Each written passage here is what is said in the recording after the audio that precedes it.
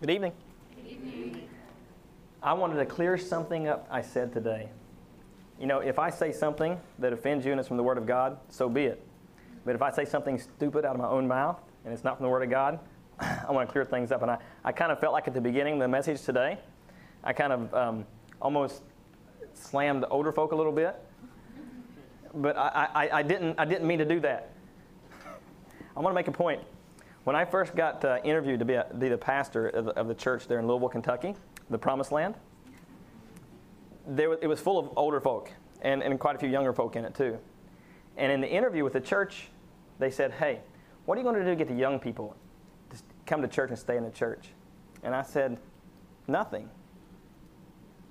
See, I don't believe that the young people are the future of the church, unlike what is said very often. Let me explain myself. They are the church. How many people believe that Jesus is coming within the next 10 years? Just, if you had to put, you believe that? I believe that with all my heart. Okay? When I ask them this question, they all their hands go up. How many people here is 80 years old or older?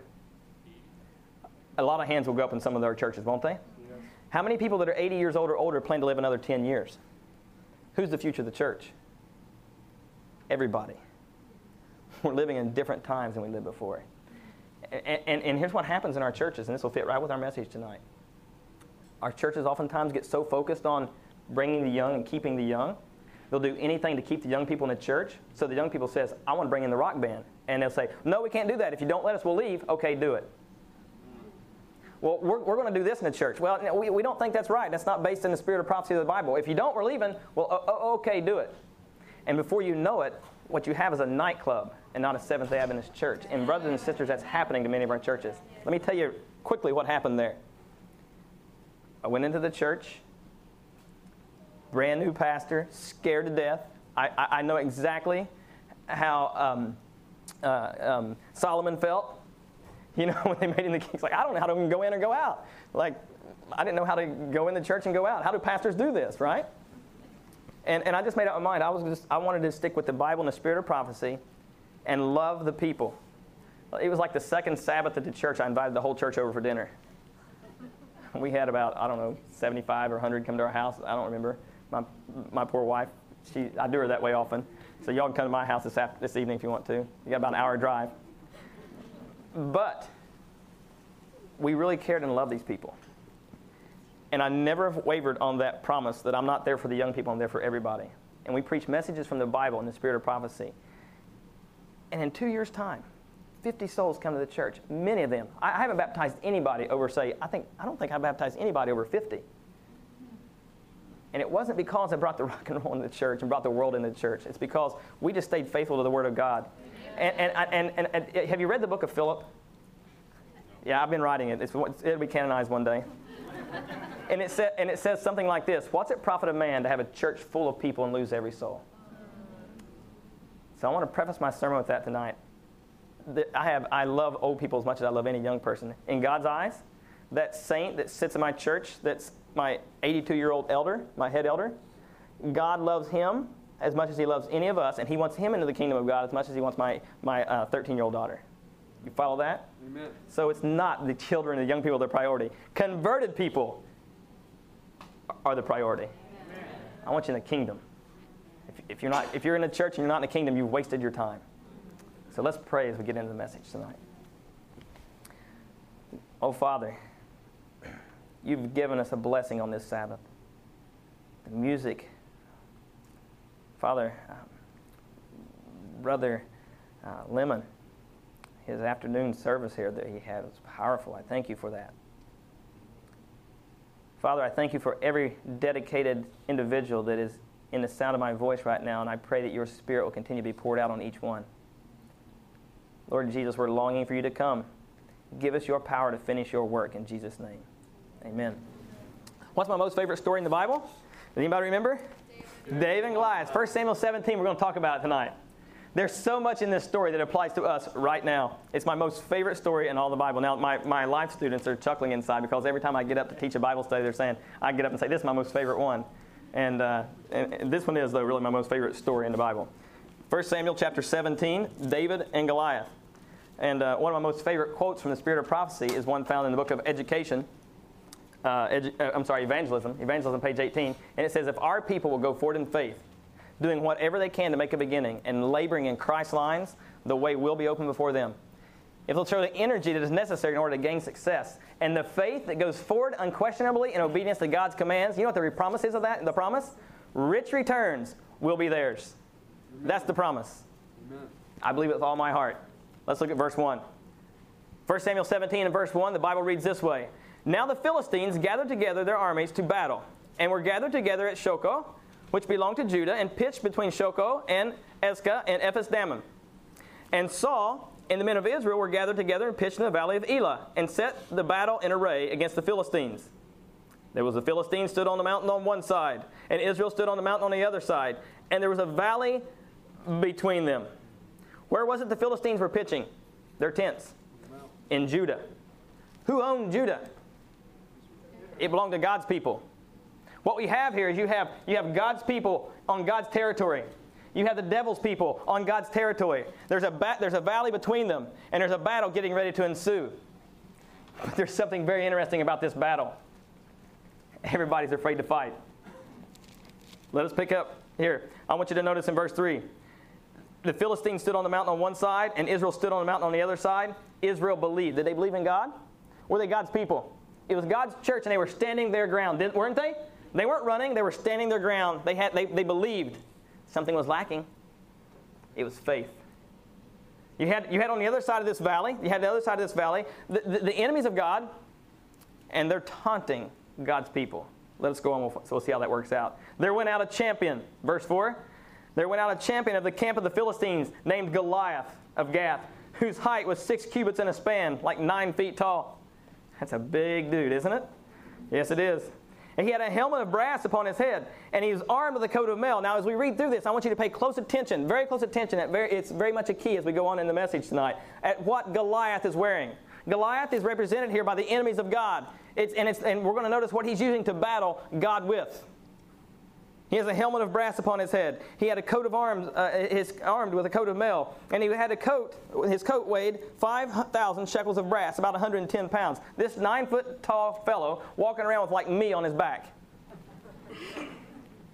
And he comes down there. I mean, we're setting this up. Are you going to be afraid? He had a helmet of brass upon his head. He was armed with a coat of mail. His coat weighed 5,000 shekels. I already read that, didn't I? And he had greaves of brass on his legs, and a target of brass between his shoulders, and a staff in his hand of his spear was like the weaver's beam, and his spearhead weighed 600 shekels of iron. And then, on top of this, some of you may have never noticed this before, there was a guy standing in front of him, carrying his shield. So it wasn't just Goliath that they was going to have to go down there against. It was Goliath with his little armor bearer. Now, as I read this story, something started coming to my mind. The armor bearer was probably big enough to whip David easily. I was like, okay, let's just send Goliath home. The armor bearer could take David. You know how the story progresses, so I'm going to go ahead and jump ahead a little bit. But something was strange about this.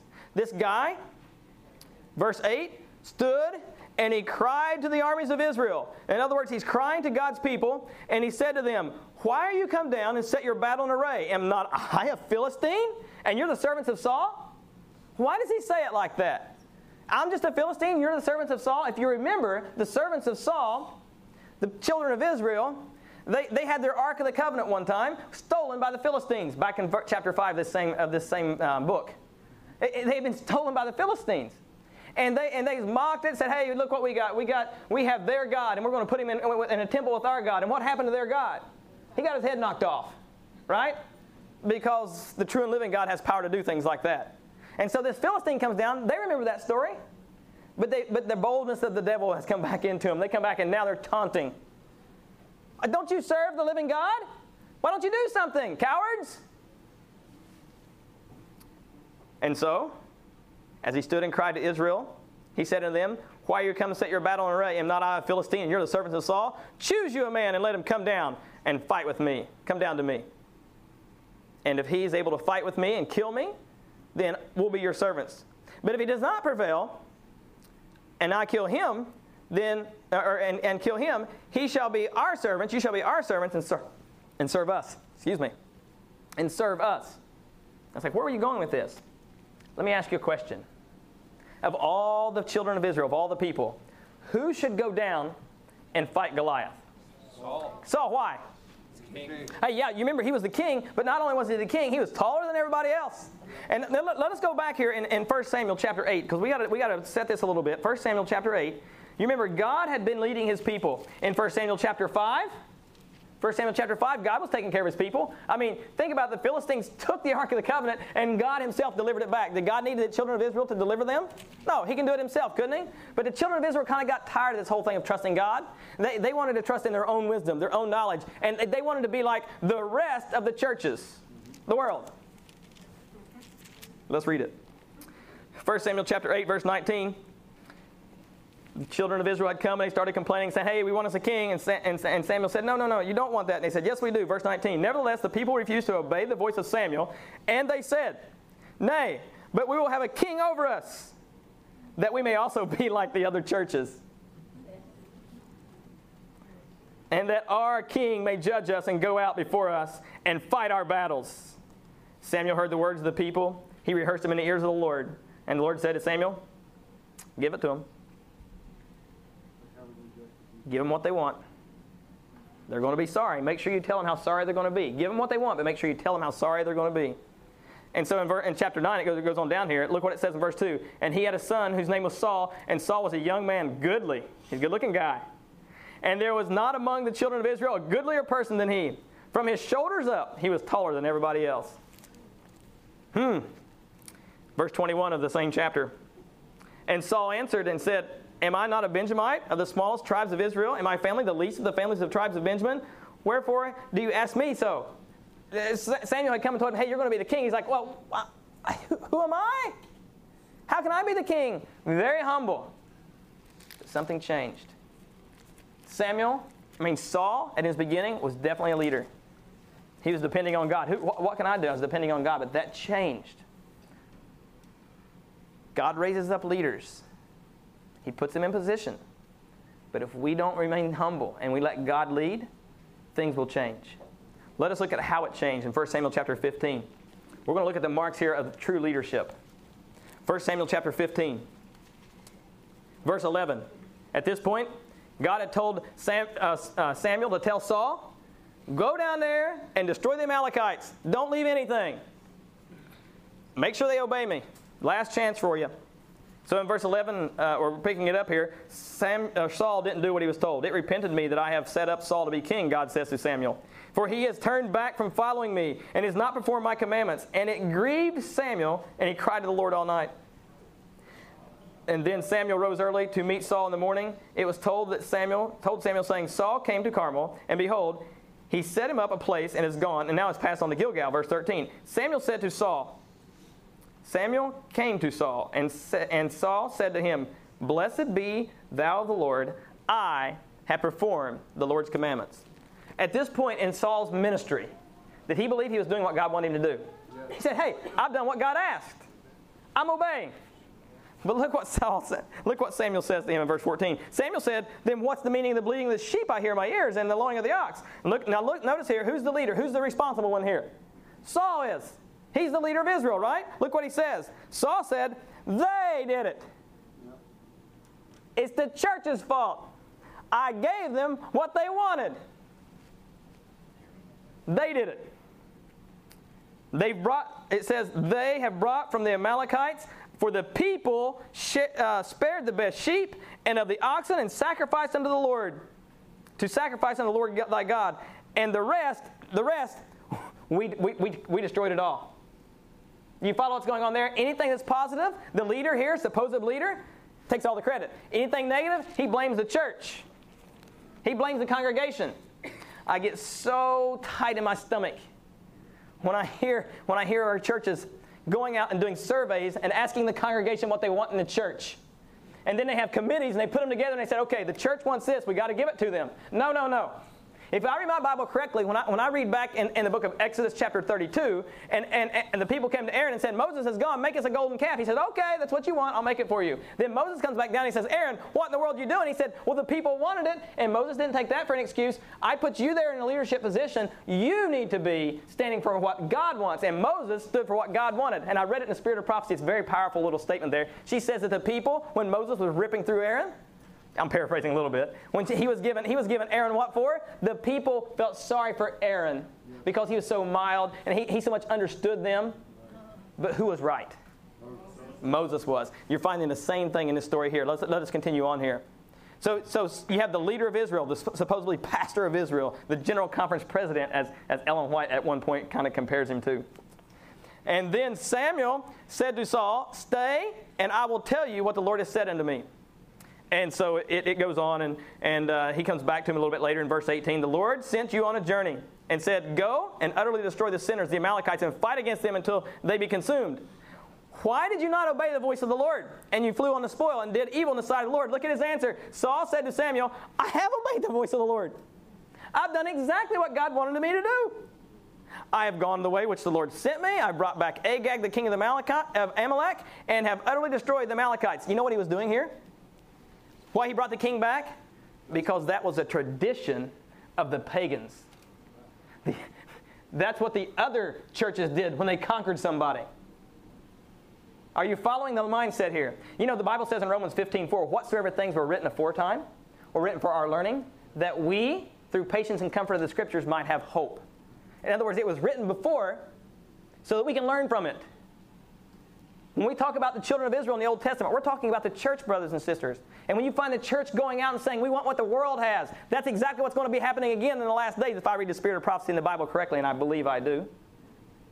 But God's going to have a people that's going to be standing. As minorities are going to be. We'll look at it as we keep going tonight. "And Saul said to Samuel, I've obeyed the voice of the Lord. I've gone out which the way the Lord has sent me." Verse 21 now. "But the people," if you read through this and think about it, every time it's negative, it's your fault. Every time it's positive, it's me doing. If it's positive, that is not a leader. That is not a leader. And at this point, you know what takes place? God removes him from the leadership position. It's not our duty to remove somebody from leadership position. If you remember, David never one time considered harming Saul in any way because it was up to God. Sometimes we get a little zealous, don't we? And we want to get the pastor out of the way because he's not doing right. We want the conference president or so-and-so. We need to move them out because they're not doing right. David says, no, it's God's business. Amen. Who took care of this situation? God did. And so what happens here? Samuel said, "Has the Lord such great delight?" Oh, because he said the people saved the ox and stuff to sacrifice. In verse 22, it's a very powerful statement. Samuel said, "Hath the Lord such great delight in burnt offerings and sacrifices as in obeying the voice of the Lord? Behold, to obey is better than sacrifice, and to hearken better than the fat of rams." It's better to obey than to ask forgiveness. Now, sometimes in my marriage, I'll do something and then tell Laura about it later. And it's easier to ask forgiveness than it is to ask permission sometimes. But we're not dealing with Laura, we're dealing with God. Amen? Amen. It goes on. "For rebellion is the same sin as witchcraft." Has God convicted you on anything this week? Are you rebelling against what maybe God has spoken to you because it doesn't fit what I want to do? The Bible says if we're doing that, we're witches. "And stubbornness is as iniquity. Because you have rejected the word of the Lord, God's rejected you." Saul, according to Samuel, what God has said to Samuel to tell Saul, "I'm sorry, you're no longer considered the king in God's eyes. You're rejected." And now, just for the sake of time, I'm going to tell you the story because I want to get back to my favorite story in all the Bible, 1 Samuel chapter 17, David and Goliath. But for the sake of time, I want you to remember what happened. Whenever Samuel turned to walk away, and Saul says, please, don't go. At least go worship with me in front of the elders. Why was he saying that? Because his concern wasn't for their salvation. His concern wasn't for God and his righteousness. His concern was what people thought of him. Brothers and sisters, we can't worry about what people think of us. It's what God thinks of us that we got to worry about. You ever notice I talk really fast? I get criticized for that all the time. But I figure I can get twice as much in one sermon. Can you imagine today's sermon would have been 2 hours if I would talk slow? But I don't mind being criticized for that. It keeps you humble. Let's continue on. But it's not what you think. It's what God thinks. Is everybody with me here? Okay, now let's go back to the story. Now we know why Saul can't go fight Goliath. Why can't he? Because he's afraid because he knows that God has now rejected him. You can't go fight a battle for the Lord when you know that God's rejected you.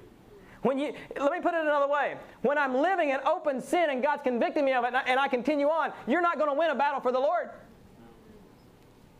You're not going to do it. And Saul knew that. Saul was afraid to go. He said, I can't go fight. And can you imagine him sitting there in his tent, like 7-foot Saul going, what am I going to do? The people's expecting this of me. I mean, they put me to the king, and I've been rejected by God. Can you imagine the rumblings going on in his head? Not only from him, but all the children of Israel. Let's go to verse 10. That Philistine, and the Philistine said, I defy the armies of Israel this day. Give me a man that we may fight together. And when Saul and all of Israel heard the words of the Philistine, they were dismayed and greatly afraid. Perfect love casts out all fear. There was not perfect love for God here. They were all afraid. Now listen, the whole church was afraid of this non-believer. Why were they so afraid? Because it was an impossible task. I mean, it was impossible for somebody to whip this guy. It can't be done, humanly speaking.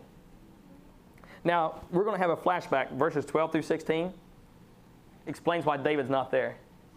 David went back from being in the palace with the king, working in the general conference office. He went back to his local church and fed the sheep. Are you following me? No pride there, right? He just done what he was told. He didn't stand up and say, don't you know who I am? He just obeyed. He goes back. But then after a certain amount of time, his dad comes to him and says, David, I want you to go down and check on your brothers there at the evangelistic series. At the battle they're having there. So verse 14, David and the youngest of his, verse 15, David went and returned to Saul to feed the sheep in Bethlehem there. The Philistine drew near every morning and evening, presenting himself for 40 days. He's threatening them for 40 days. Can you imagine? Every day it's getting worse and worse. The taunts, the mockings, the making fun of. Can you imagine the persecution the Christians were under there, the followers of God? But now it gets better. Jesse said to David, his son, take now thy brethren an ephah of parched corn and these 10 loaves, and run to the camp of his brethren, and carry these 10 cheeses, they hadn't had a health message yet, unto the captain of their 1,000, and look now upon your brethren, if they're fair, and take their pledge.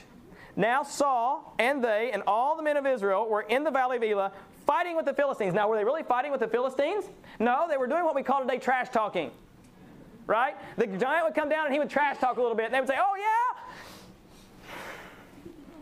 yeah? Nobody was fighting. It says they were fighting, but were they fighting? You don't find anything that they were fighting in the Bible. Now let's go to verse 20. David rose up early in the morning and obeyed. He left the sheep with the keeper, made sure he took care of that, the local church. He took and went, and as Jesse had commanded him, and he came to the trench as the host was going forth to fight, and they shouted for battle. For Israel and the Philistines had put the battle in array, army against army, and David left his carriage in the hand of his keeper of the keeper of the carriage, and ran to the army and came and saluted his brethren. Hey guys, how's it going? And they talked with him. Behold, there came up there came up the champion, the Philistine of Gath, Goliath by name, out of the armies of the Philistines, and spoke according to the same words. And I love the last part of this verse. And David heard it. David's like, what? What did I just hear? Why are you guys standing here? Can you imagine his wrath? It's like the whole army standing here, and you have this uncircumcised non-believer threatening the church of God, and you're standing still. What's the matter with you people? And the church is saying, but David, look how big he is. It's an impossible task. God hasn't given us the equipment to fight this guy. So the men of Israel said to David, have you seen this man that's come up? Surely to defy Israel has he come up? And it shall be that the man that kills him, now get this, the man that kills him, the king will enrich with great riches. He'll give him his daughter. He'll make his father's house free in Israel. And David spoke to the men that stood by him and said, what? You mean, let me get this straight. I go obey God and take care of this Philistine. I get a new wife. I become rich. And my parents don't have to pay taxes anymore? Count me in. Right? I'm ready to go. All I have to do is obey God, and I get all this on top of it? Great reward, isn't it? David's looking around wondering, said, why isn't anybody, maybe I'm missing something.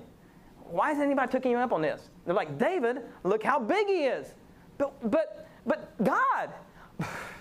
This whole God thing's getting on my nerves, right?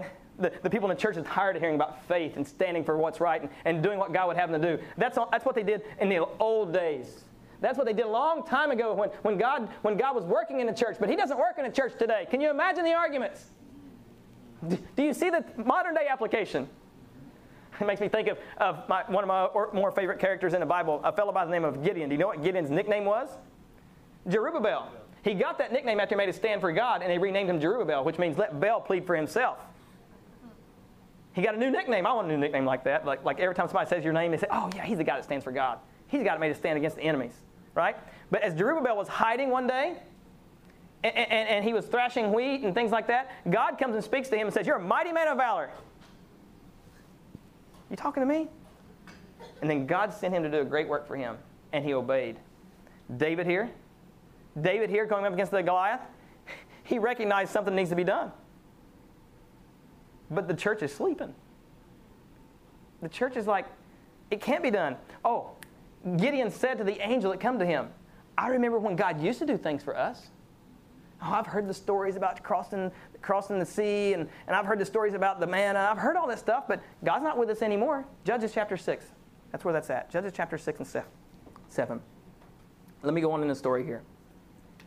So, David just found out that he can be free in Israel, and his family be free from taxes. He gets a new wife and gets a lot of money just for obeying God. So verse 26, he says, what shall be done to the man that kills the Philistine and takes away this reproach from Israel? What was his concern? Was it about his wealth he was going to get? No, his concern was for God. Because he says this, who is this uncircumcised Philistine that he should defy the armies of the living God? Who was David jealous for? Yeah, he had pride, didn't he? That's what the church members said. As a matter of fact, his eldest brother, we'll call him the elder of the church, said, you ain't got nothing but pride. I know your heart, how naughty you are. How judgmental. Let us look at it. Let's just keep going down through here, and let's follow along in verse 27. The people answered him again after the same manner, saying, so shall it be done to the man that kills him. So now David here has heard it again.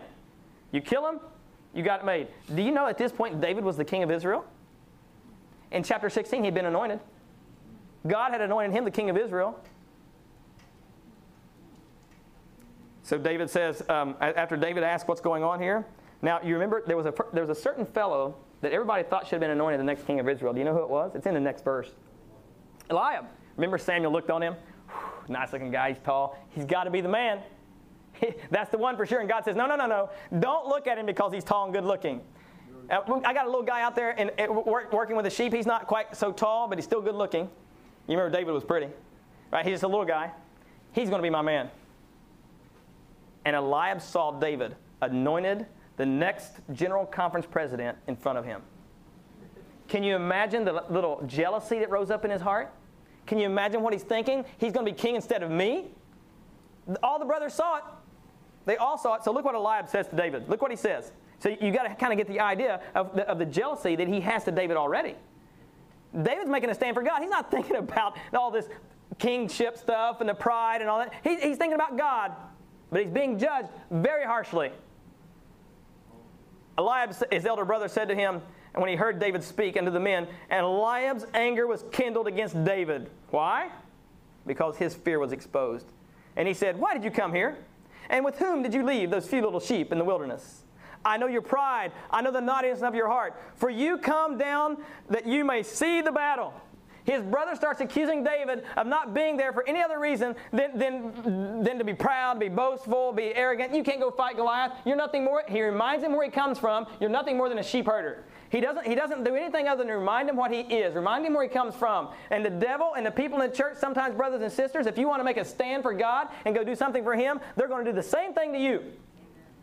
They're going to be reminding you that you're nothing more. I'm nothing more than a forklift mechanic. That's it. God took me from that. And when God took me, moved me someplace, I felt the wrath of others. And then you have to struggle. You know? Some people say, oh, you're so proud and arrogant. Me? That's awful harsh. But you know why people say that about you? If you make a stand for God, that's going to rise up in their heart. You make a stand for God, it's going to rise up. But notice the reaction of David and learn a lesson well. David said, what have I done? Is there not a cause? and turned from him toward another. David didn't argue with the elder of the church, his older brother. He didn't stand there and try to just defend himself and say, it's unfair that you're hard on me. Why are you treating me that way? Because his mind wasn't about himself. You understand what I'm saying, church? It wasn't about him and his pride and what was going to happen with him. It was about God and what I'm going to do for God. And he was able to ignore his brother because there was a greater cause. The greater cause was going to make us and be serving God. But he never run down his brother. You don't have one record of him running his brother down. You don't have one record of him ever to try and defend his own self. He just stands for God. I love it. So he turns to another and he spake to another in the same manner. And the people answered him again as after the former manner. So now David has heard 3 times, man, if I just go stand for God, I know the elder in the church doesn't want me to do it. I know there's going to be a struggle here. There's definitely going to be a struggle. But if I'll make a stand for God, I've got it all. I've served God. God's going to be pleased. I can't lose. Can you lose when you're serving God? Like if you're going out and you're doing something for God and His honor, are you going to lose? Are you going to fail? And let me tell you this. If you're doing it for your own pride and glory, you will fail. God will see to it. He wants to get you in the kingdom. And if your pride is going to rise up and get in the way of getting you in the kingdom, you'll fall. But the righteous man gets up only one time, right? Yeah, the righteous man keeps getting up. Oh, Lord, thank you for humbling me. You follow this? Amen. It's powerful, isn't it? David goes on. So verse 31, and when the words were heard which David spoke, they went and told the king. Now I can picture King Saul. He's sitting in his tent. What am I going to do? What am I going to do? King, we got a man that's going to fight Goliath. Oh, praise the Lord. All right, bring him in. That guy looks familiar to me. It's like I've seen him somewhere before. So David said to Saul, David comes in. I can just see him pouncing in there. Hey, king. Maybe not like that. But can you imagine him? He's going in there, and he says, don't nobody be afraid. Look at verse 32. He said to Saul, don't let no man's heart fail them because of him. Your servant, he'll go fight that Philistine. And Saul says to David, now we're talking about the conference president or general conference president. Now, I'm not running down conference presidents and general conference presidents. You all understand this, right? I mean, we're comparing it to things that are going on. Now, are there times that maybe some leadership is lacking in faith? Oh, yeah. Oh, you can say yes. It's okay. Sometimes there are leadership lacking in faith. In my life, have I lacked in faith at times? Right? But does that mean you can't go forward in faith? Remember, the whole church here is standing still. Nobody's moving forward. And you got one man willing to stand for God. So he goes to the king. He goes to the conference president and said, let me go preach that series. And Saul said to David, you can't go fight this Philistine. You can't go fight with him, for you're but a youth. You're just a kid. You're the young people. And he's a man of war from his youth. Now, at this point, David could jump up and say, well, Saul, you're a coward. You won't go fight. Let me go do it. What would that got him? Nothing. Saul, you shouldn't be the king.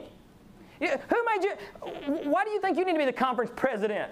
Right? He could have jumped all right down his throat and said, you're a coward. You're not willing to stand for God. What's the matter with you? He could have done these things, couldn't he? He could have been ready to get the army together and throw Saul out and make me the king. After all, had God not anointed him and he knew it? But David said nothing. You know what David done when it came down to it right here? David done what you and I have to do. The Bible says in Revelation chapter 12 and verse 11, by the blood of the Lamb and by the word of their testimony they overcome. David didn't argue with the king. You know what he did? He shared his testimony. He said, hey, king, before you get too excited here, let me tell you something. David said to Saul in verse 34, your servant kept his father's sheep, and there came a lion and a bear, and they took a lamb out of the flock. And I went after him, and I smote him, and I delivered him out of his mouth. And when he arose against me, I caught him by the beard, and I smote him, and I slew him. And your servant slew both the lion and the bear, and this uncircumcised Philistine shall be like one of them, seeing he has defied the armies of the living God. And Saul, God bless him, had enough sense that even though he didn't have faith to move forward, he got out of the way. And the reason he could get out of the way is because David had had an experience with God. Brothers and sisters, I go into churches and I hear them say, hey, the young people's the future of the church, so they got to be the leaders of the church, and they can't even pray. I can understand Saul's apprehension here. You know, this is just a young guy wanting to come in and take over. Why should I let him take over? And we're doing that. We're taking young people and saying, well, they're the future of the church. Let's put them up there, and let's put them do this. And they say, well, the young people's like, well, you know, I remember, like, I watched this guy on stage one time. He had this electric guitar, and another guy had drums. Well, let's just do that. No. The reason David, as a young person, was able to become a leader in God's church is because David had had an experience with God. Amen. I'm willing to make any young person or old person a leader in a church that I'm a member of or a pastor of. I'm willing to put them in that position. But if they haven't had an experience of God, what reason do I have to do that? You don't get to be a leader in God's church without God putting you there. And God won't put you there, brothers and sisters, unless you've had an experience with Him. David was faithful in the small things. I mean the little things like killing the bear and the lion. And he was ready to go take on Goliath. You want to do something great for God? Start in the little things. You most young people there, the youngest of all. Right? You want to be faithful to God? You want to be serving God when you get older? When somebody gives you $1, do you give tithes on that? You're learning to trust God at a young age? David was faithful. He would be out there taking care of the sheep in the cold of the night. And he would stay awake and would just put the toothpicks in the eyelids, to keep them awake because a bear might come by or a lion, and I've got to stop them because he's faithful in the little things. And God, the Bible says if you're faithful in that which is little, God will help you to be faithful in that which is great. And David here, he had been faithful in the little things, and now God had put him in a position to be faithful in the great things. And so when it has this opportunity to come, and it says, like, how do we know, David, that you can do this? And David says, let me give you my testimony. Let me tell you what God's done in my life, and then you'll know that God can use me. And so David shares his testimony, and Saul says, brother, by all means, let us follow along here. David said, moreover, the Lord delivered me out of the hand out of the paw of the lion, out of the paw of the bear, and he will deliver me out of the hand of this Philistine. And Saul said to David, go, and the Lord be with you. But now Saul got to thinking. David, he has on this loincloth thing and that little thing around his thing, and he's got a stick in his hand, and like that little Dennis the Menace fellow I used to watch when I was a heathen with that slingshot in his back pocket. He's going to go fight that guy.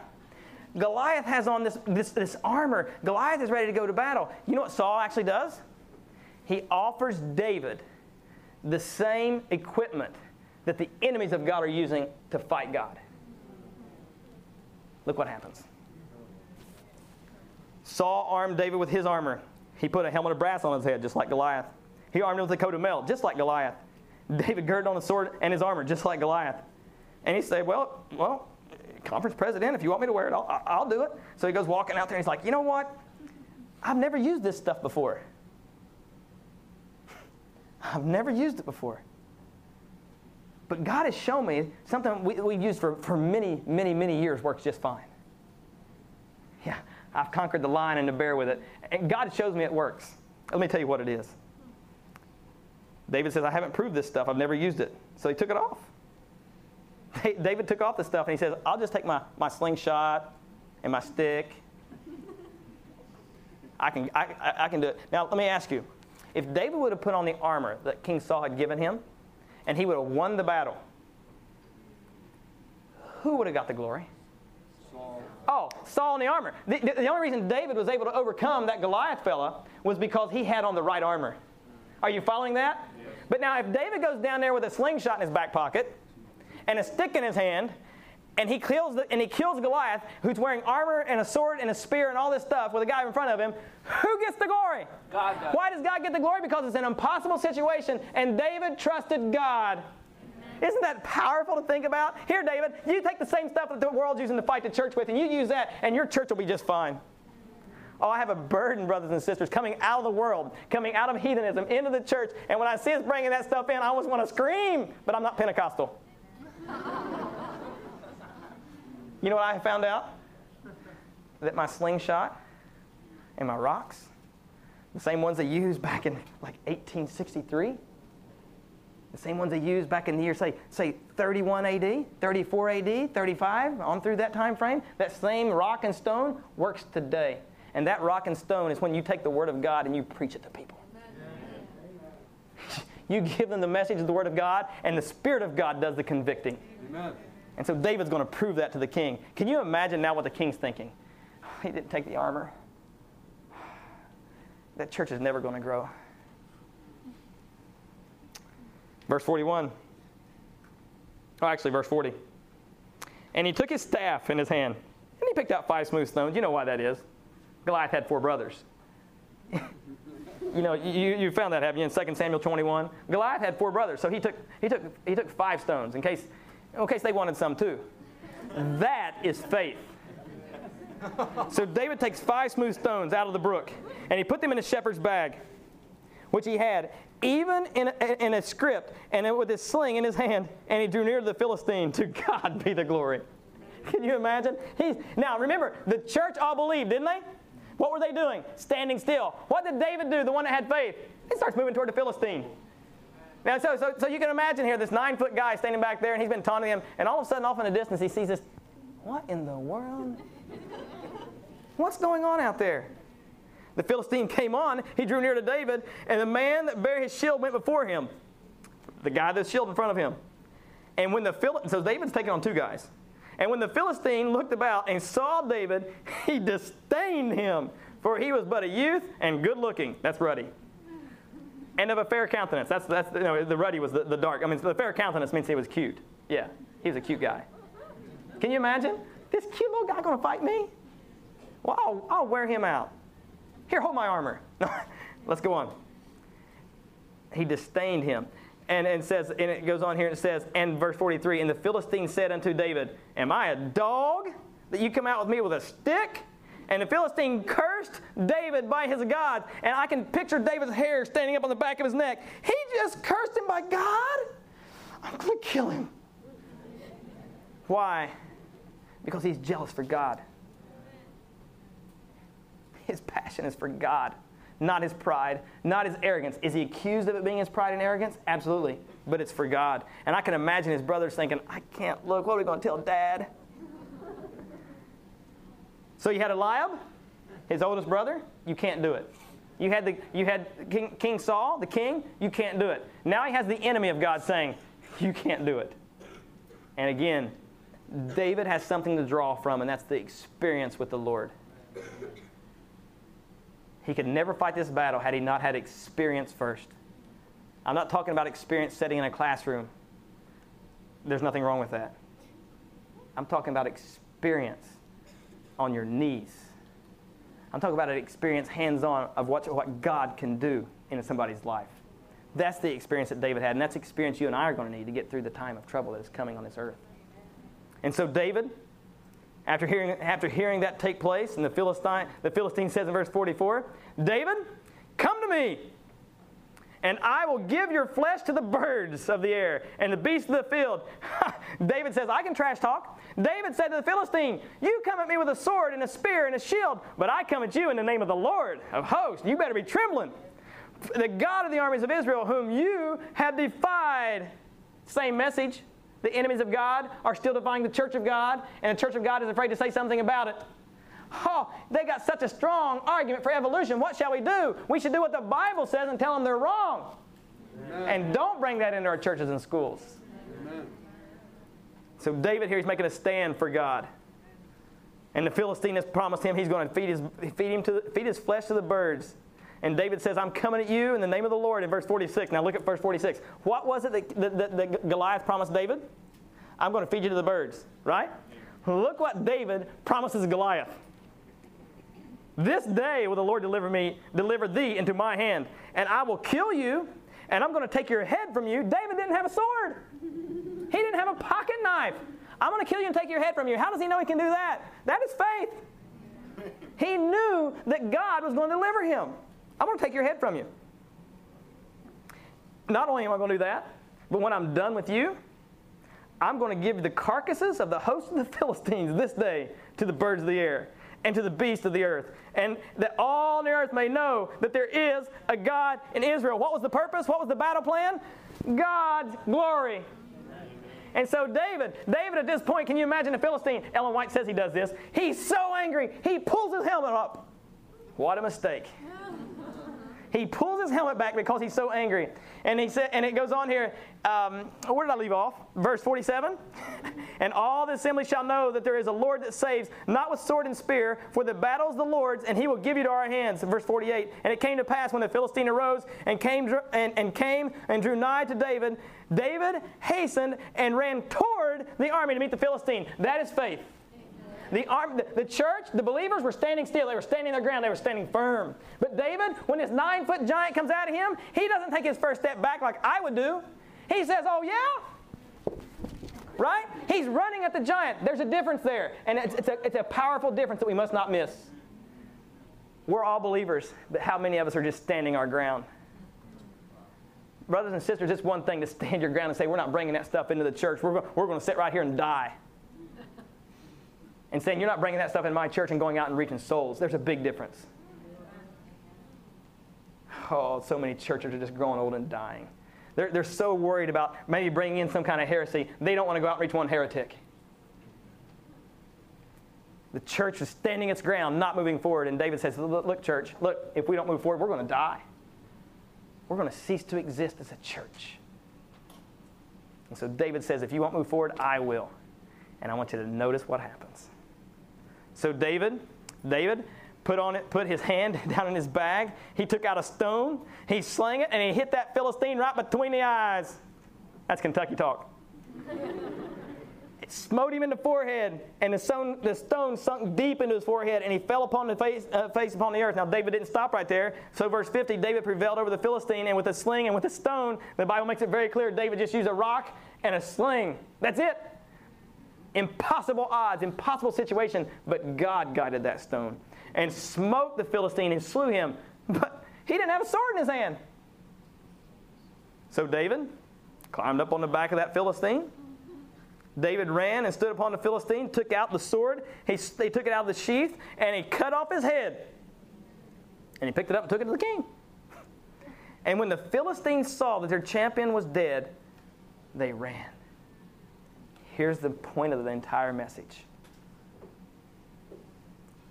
The men of Israel and of Judah at this time shouted, pursued, until they came to the valley and the gates of Ekron. They ran him out of Judah. Brothers and sisters, God is looking for one man. God is looking for one woman, one person. And no matter what your local congregation is, no matter what your church is, He's looking for one person to make a stand for Him, and He's going to do great things through that person. He doesn't call us to argue with the leadership. He doesn't call us to try to remove the obstacles that we think are in our way in our own self-righteous judging and deciding who's in the way and who's the tares and who's the wheat. He doesn't call us to do that. He calls us to do what David did. David simply made a stand for God, and God removed the obstacles. You may be in a little church somewhere in Kentucky. I doubt any of you are there. A little church somewhere in Kentucky with 10 members in it. And that church doesn't want to do anything, but what's stopping you? I've heard people, they go home from something like this, and they'll go in and say, I've been trying to get to church, and they just won't do nothing. What are you doing? God wants one person to make a stand, just one, and the whole army pursued. Who wants to be that one person in their church? Me. That one person. Me too. I'm going to make an appeal at the end of this one. I want to ask. Maybe everybody couldn't fit up here in the front. I don't know. But I want to have an appeal that we be that one person. Not that we're going to go out and fight with church people. But brothers and sisters, we're going to fight for God. Hey, listen. If they're bringing stuff into your church that God doesn't want in there, you don't have to be there. I would saturate that church with my absence and find somebody that was worshiping God. I know that's awful harsh, but we're in the last days. God is raising up a people, both young and old, that's going to make a stand for Him. They're going to move forward in faith, doing whatever they can to make a beginning and laboring in Christ's lines. And the promise is the way will be open before them. If we'll show the energy that is necessary in order to gain success and the faith that goes forward unquestionably in obedience to God's command, the promise is to you and to me, rich returns will be theirs. Evangelism, page 18, bottom part, top of 19. Rich returns. Can you imagine walking up in the kingdom someday and somebody coming up to you, sister, and saying, about 5 years ago, you come to my door and you gave me a book. I read that book, my heart was touched, and the Lord used that to get me here where I'm at right now. Thank you. Can you imagine? Eternal life given to somebody because you've done something for God. I want that. I want to invite you to get out of your seats. If you want to be that one person, I know this is a call, it's going to get everybody. You're going to feel guilty if you don't, but that's okay. But God knows your heart. See, He knows whether or not you're doing it because you really mean it, or you're doing it because everybody else is doing it. God bless you, brothers. You come down, and we're going to have a prayer that God will help us to be that one person, that one faithful soul winner, that one that God has called to finish the work that God has given us to do. God bless you all. As we close up here, I'm just going to have a word of prayer after everybody gets up here. I want to be that man, don't you? Praise the Lord. Praise God. Those of you that didn't get up, I know that God's working on your heart. You probably felt like getting up. Praise the Lord. Can we all kneel together?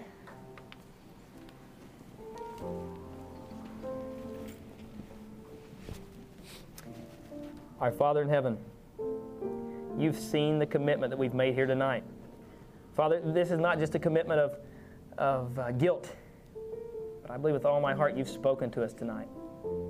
You've spoken to me again, Lord, through this story as I see a man that stands for you no matter what is going on.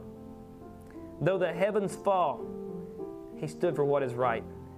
Though his life was on the line and he could very well die, he stood for what is right. And Father, we want to have that same faith and that same courage. Please, God, every soul that has made that commitment tonight, give them that courage as they will be soon going back to their churches, going back to the sunlight of the day and the heat of the day and the problems that come along with regular everyday living, Lord. And we come off of this mountain. But Lord, I pray that you'll draw us to you and that we will not give up in the faith that you have sparked in our hearts this week. Father, when you come, may you see each one of us say, well done, thou good and faithful servant, is my prayer earnestly. Help us to be a David. In Jesus' name I pray. Amen.